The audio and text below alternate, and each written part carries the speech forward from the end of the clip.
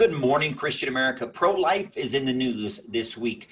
We've posted some articles. We're going to cover some articles this morning to get you up to speed on what's going on. Trust me when I tell you that it's good news. It's good news this week on the pro-life issue. Also, we're going to bring to you some interesting ideas that some pastors out in California have used to circumvent some of the draconian restrictions on faith-based services, on worship services that are going on out there. You're going to like what you hear. At least I think you're going to like what you hear. Without further ado, let's get your weekend started off right with some news. Good morning, Christian America.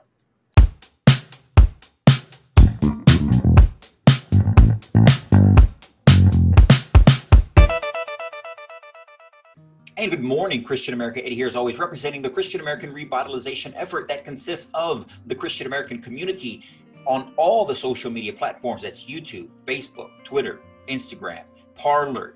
That is this podcast, the Good Morning Christian America podcast, available on all the podcast platforms, as well as the Good Morning Christian American YouTube channel. That consists of the Christian American T-shirt company and ChristianAmericanTees.com. If you can go to ChristianAmericanTees.com and pick yourself up some Christian American apparel. Trust me, it's winter time. We have the long sleeve tees. We have hoodies, sweatshirts, and a variety of Christian American apparel. That's ChristianAmericanTees.com. Today, this Friday, as we've changed the schedule, if you remember last week, if you followed us last week, our Friday podcast, we've kind of changed the programming. We're going to bring to you some news that we've posted and commented on throughout the week that concerns issues across this nation. If you're a Christian, for sure, it should concern everyone, because this nation was built on Christian values, family values, Judeo-Christian principles that have been with us since Jesus walked this earth. And it's these ideas that this country was built on. It's these values that this country was built on. And it's important for us as adults, it's important for us as believers in Christ. It's important for us as adults, as citizens of this great nation, of stewards of what's been gifted, what's been granted to us by God's blessing, through God's grace, because of God's mercy, that we take care, that not only do we cherish what we have, but we take care and we help preserve it for the future. That's for the future of our children and the future of our children's children. So it's in that light that we come to you on this Friday, so to inform you, right? We're about three things on this podcast: inspiration, education, and information. Inspire to get out there and do the work that God has called for you, to educate you in the good book and the revelation that God provides us through Scripture, and to inform you as to what's going on around this nation, what's going on around the world that affects Christians in our faith, in our daily lives, in our walk, as we try to walk with Christ in that right direction, on that righteous path. And so it's in that light that we come to you today. And today we're going to talk essentially about two important issues. One, which most people think is the most important issue out there, and they wouldn't be wrong, I don't think. I mean, there's a good argument to be made. Pro-life, the movement to abolish all abortions. Now, there's a variety of people think a variety of things when you think about abolishing abortion. What we would ultimately hope is that the idea of aborting children, the idea of killing children in the womb, would no longer exist within the people themselves. Now, when you hear some people say abolish abortion, they think you mean externally and clamping down and throwing people in jail and that type of stuff. We won't get into that portion, but the ultimate goal is that people actually love other people, because not because I say so, but because God says so. And that if we follow Scripture, we know that God knits us in the womb, that God knew us before He formed us in the womb. And if we truly believe that, if we truly understand and conceptualize that, then there should be no need to have a discussion about abortion, because it would never enter into someone's mind. It would never enter into someone's heart, that it would be possible, justifiable to abort the unborn. So it's an important issue throughout our day, and we're going to talk briefly this morning. I'm going to show you a couple articles about what's going on, and it's good news, what's going on that front, on that issue throughout this nation. Also, we're going to talk, continue some of the conversation we had last week about religious liberty, religious freedom in this country, and some of the crackdowns that have been taking place. We explained to you last week.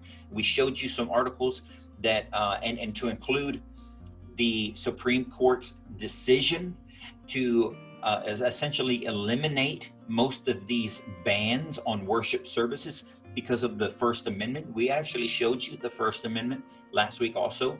We posted it for you. We read it to you. We discussed it about the Establishment Clause and what that is and what that means, and the Free Exercise Clause and what that is and what that means. And so it's important, again, that you are educated in some of these things and that you are informed as to what's going on. And so real quick, I want to share my screen with you. We're going to cover an article that is sitting on christianheadlines.com. It's written by Michael Faust. The title of the article says that 127 abortion clinics have closed since 2015. Life is winning, pro-life group says. So this article, and I'll read some of it briefly to you, is a report by a pro-choice organization. It's talking about a new report by a pro-choice organization that has drawn reactions from both sides of the aisle, right? It says the 18-page report by the Abortion Care Network says that 127 independent abortion clinics have closed since 2015, including 14 this year and 27 in 2019.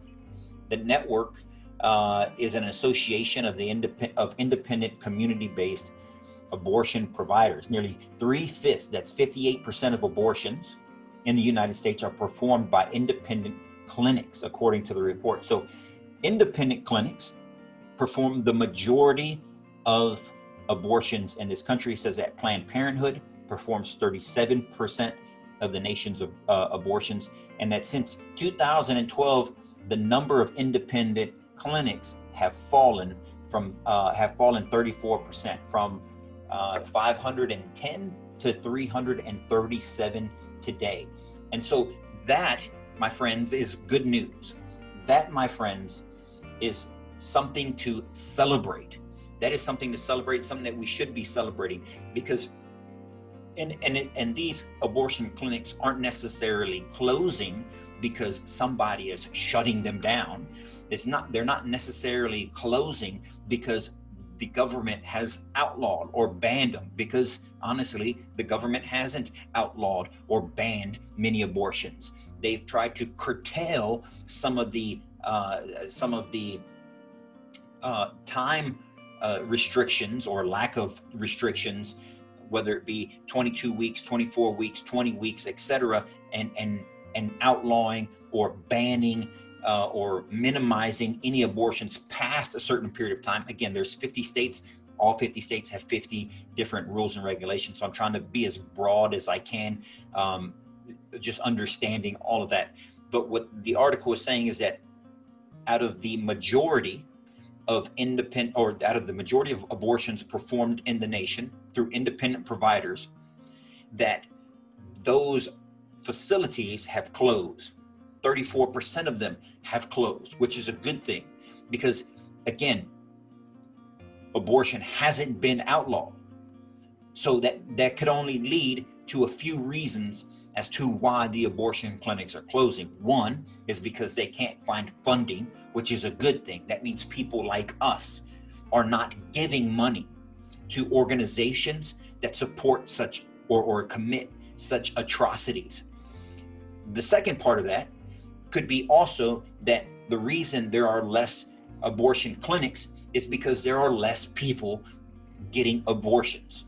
And that also is a good thing. Now, that would be the ultimate in good news, is that more people, and this is what our hope is, this is what our prayers are for, that our hope is that in the future, if the pro-life message continues to gain steam, if the pro-life message continues to garner support from average people, from working people who not only don't want your tax money or whatever going to abortion clinics, but just the simple idea of murdering a child in the womb out of whatever rationale that people can come up with should be deemed morally reprehensible and unjustifiable. And so it's in that light that we want to briefly show you this next article, specifically having to deal with the pro-life issue. Okay, and so what I'm going to do is I'm going to show you. I want to share this article with you. This article is also on ChristianHeadlines.com, and it's an article by John Stonestreet and Roberto Rivera about Andrea Bocelli. Okay, so for people who aren't in the know, Andrea Bocelli is an Italian singer who is blind completely.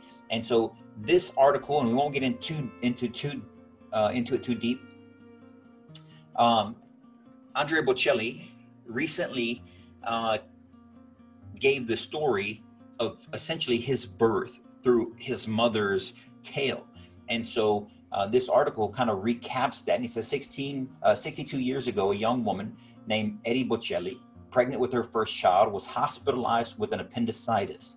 So she was pregnant with Andrea, was hospitalized with an appendicitis. Her doctors advised her to abort the child because they said the baby would be born with some disability, end quote. A devout Catholic, Eddie Bocelli refused, but the doctor's prognosis was indeed correct. Her son, Andrea, was born with congenital glaucoma and completely blind by the age of 12. Now that's a terrible, terrible situation. Okay, and there's no doubt that a young woman faced with such a decision, it's not an easy decision. It would never be an easy decision. Only that person is going to be truly able to make that decision. That mother and the father, of course, hopefully through conversations with their doctor. But she being devout in her faith, the mother being devout in her faith, decided to go forward anyway and give her child a chance. And because she gave her child a chance, he became one of the most well-known, one of the greatest singers of our time. You know, he's been called, his voice has been called by other singers, other professional musicians, as the voice of God. It's said that if God had a voice, they believe it would sound like Andrea Bocelli.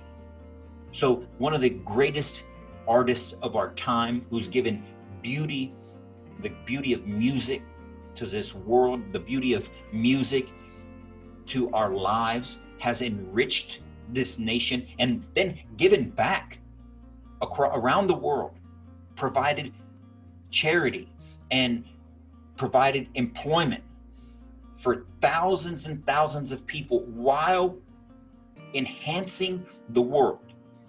All of this was done because his mother chose to have faith in God and give her son the chance to survive, the chance to live. And that's what the evils of abortion really exacerbate, is that when you take the life of an unborn child, you are stripping it. You are stripping that person. You are stripping that future life of something great. If you believe, as we believe, that God has a plan for everybody, if you believe that, as we believe, that God has a plan that we may not understand, and you have faith, as we have faith, that his will be done, then there's no way that you should be able to support such an atrocity. There's no way that you should be able to support the aborting of a child helpless and defenseless, because you don't know what greatness God has in store for that child. You don't know the ripple effects of the goodness that will come from its being, the greatness that can form from its, from its life on this earth. That's an important concept. There are adopted children all around the world, and for many, many years, that have been adopted by parents and that have grown up to do great things. One of the most obvious ones and most well-known ones is Steve Jobs. Steve Jobs was an adopted child. His mother made the decision, even though she could not handle a child at the time, to at least give her child the chance to be born and to a family that could take care of him. And she did that. That child became Steve Jobs. Steve Jobs, one of the greatest minds of our time.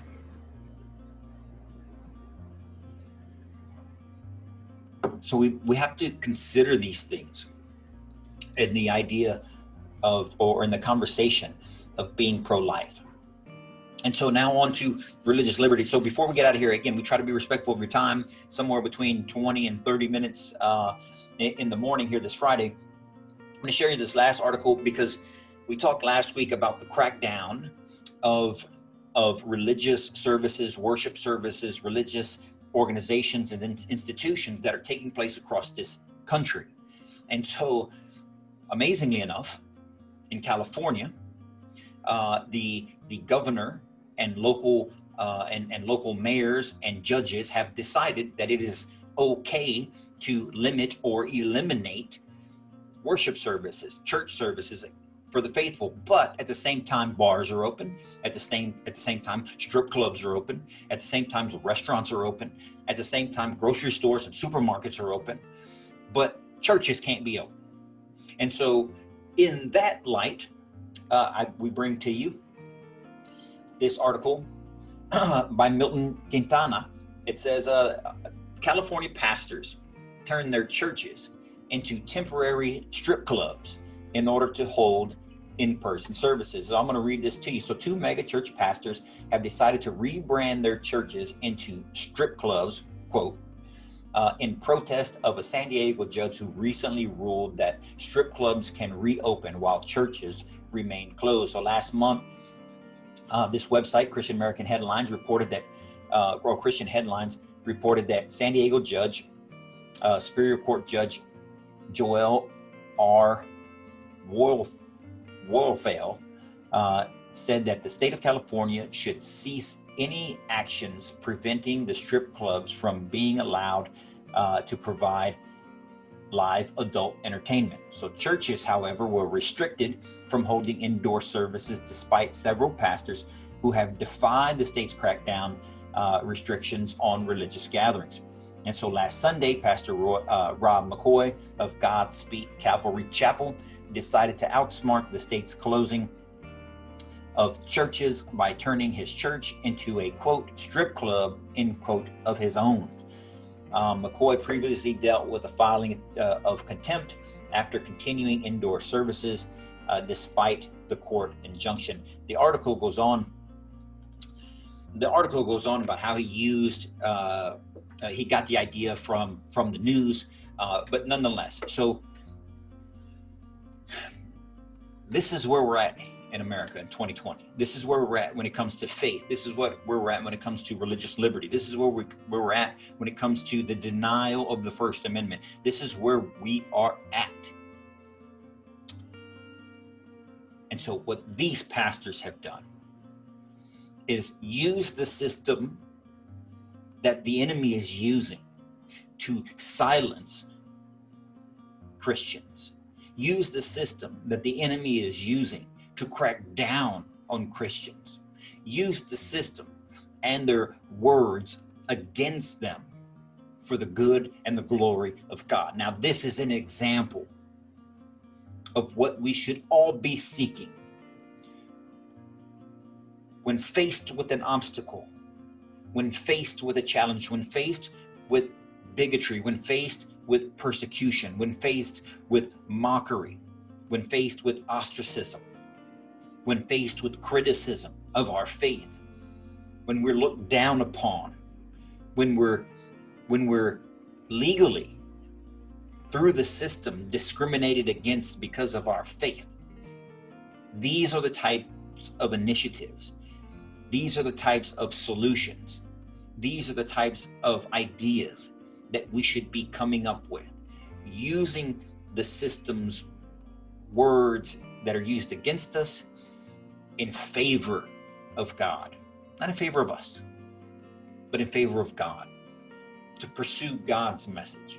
You've heard me say on this podcast and previous videos and content before that as much as we get frustrated with social media, we can't just leave social media, because it does inform the world. It does inform the nation. It does inform people. And so if we were to leave this space, the enemy would own it. If we were to retreat from the battlefield, the enemy would own it. What we must do is we must use this space. We must use the battlefield. We must use, in this article's example, the verbiage and the regulatory environment that the enemy tries us to use against us. We must reverse it and use the same system on behalf of God, because God makes all things work for his glory. And we too should be working for his glory. And so that's the news that we want to bring to you this week as you get ready to get your weekend started right. Hopefully you can understand or have time to think about some of these issues of what's taking place. Get involved in your local community. Get involved in the issues that affect you and your family and your family's family and your communities, and that can affect those same communities that for generations to come. And so with that, ladies and gentlemen, we'd ask that you, again, if you like what we do, if you support what we do, we ask that you share this video, that we like this video, that you comment on this video, that you spread good news, spread information, spread the goodness of the Word of God, spread the gospel of Jesus Christ to your friends and your family. Spread and show the world the salt and the light that Jesus provides in our life by living it in your life, so that others may see, so that the blind may have sight. Not so that the attention is drawn to you, not so that the attention is drawn to me, but that the attention is drawn to Jesus. And with that, ladies and gentlemen, we remind you that Monday, we come to you again every Monday and Friday at 08 on YouTube, at the YouTube channel, Good Morning Christian America, or the Christian American Community, the Christian American Revitalization Effort on social media. That's Facebook, that's Parler. We ask that you tune in. We ask that you share with your friends. We ask that you engage. We ask that you continue to do good works on behalf of the one and only Jesus Christ. And so with that, ladies and gentlemen, until Monday, you guys stay on fire for Christ. Stay blessed. Good morning, Christian America.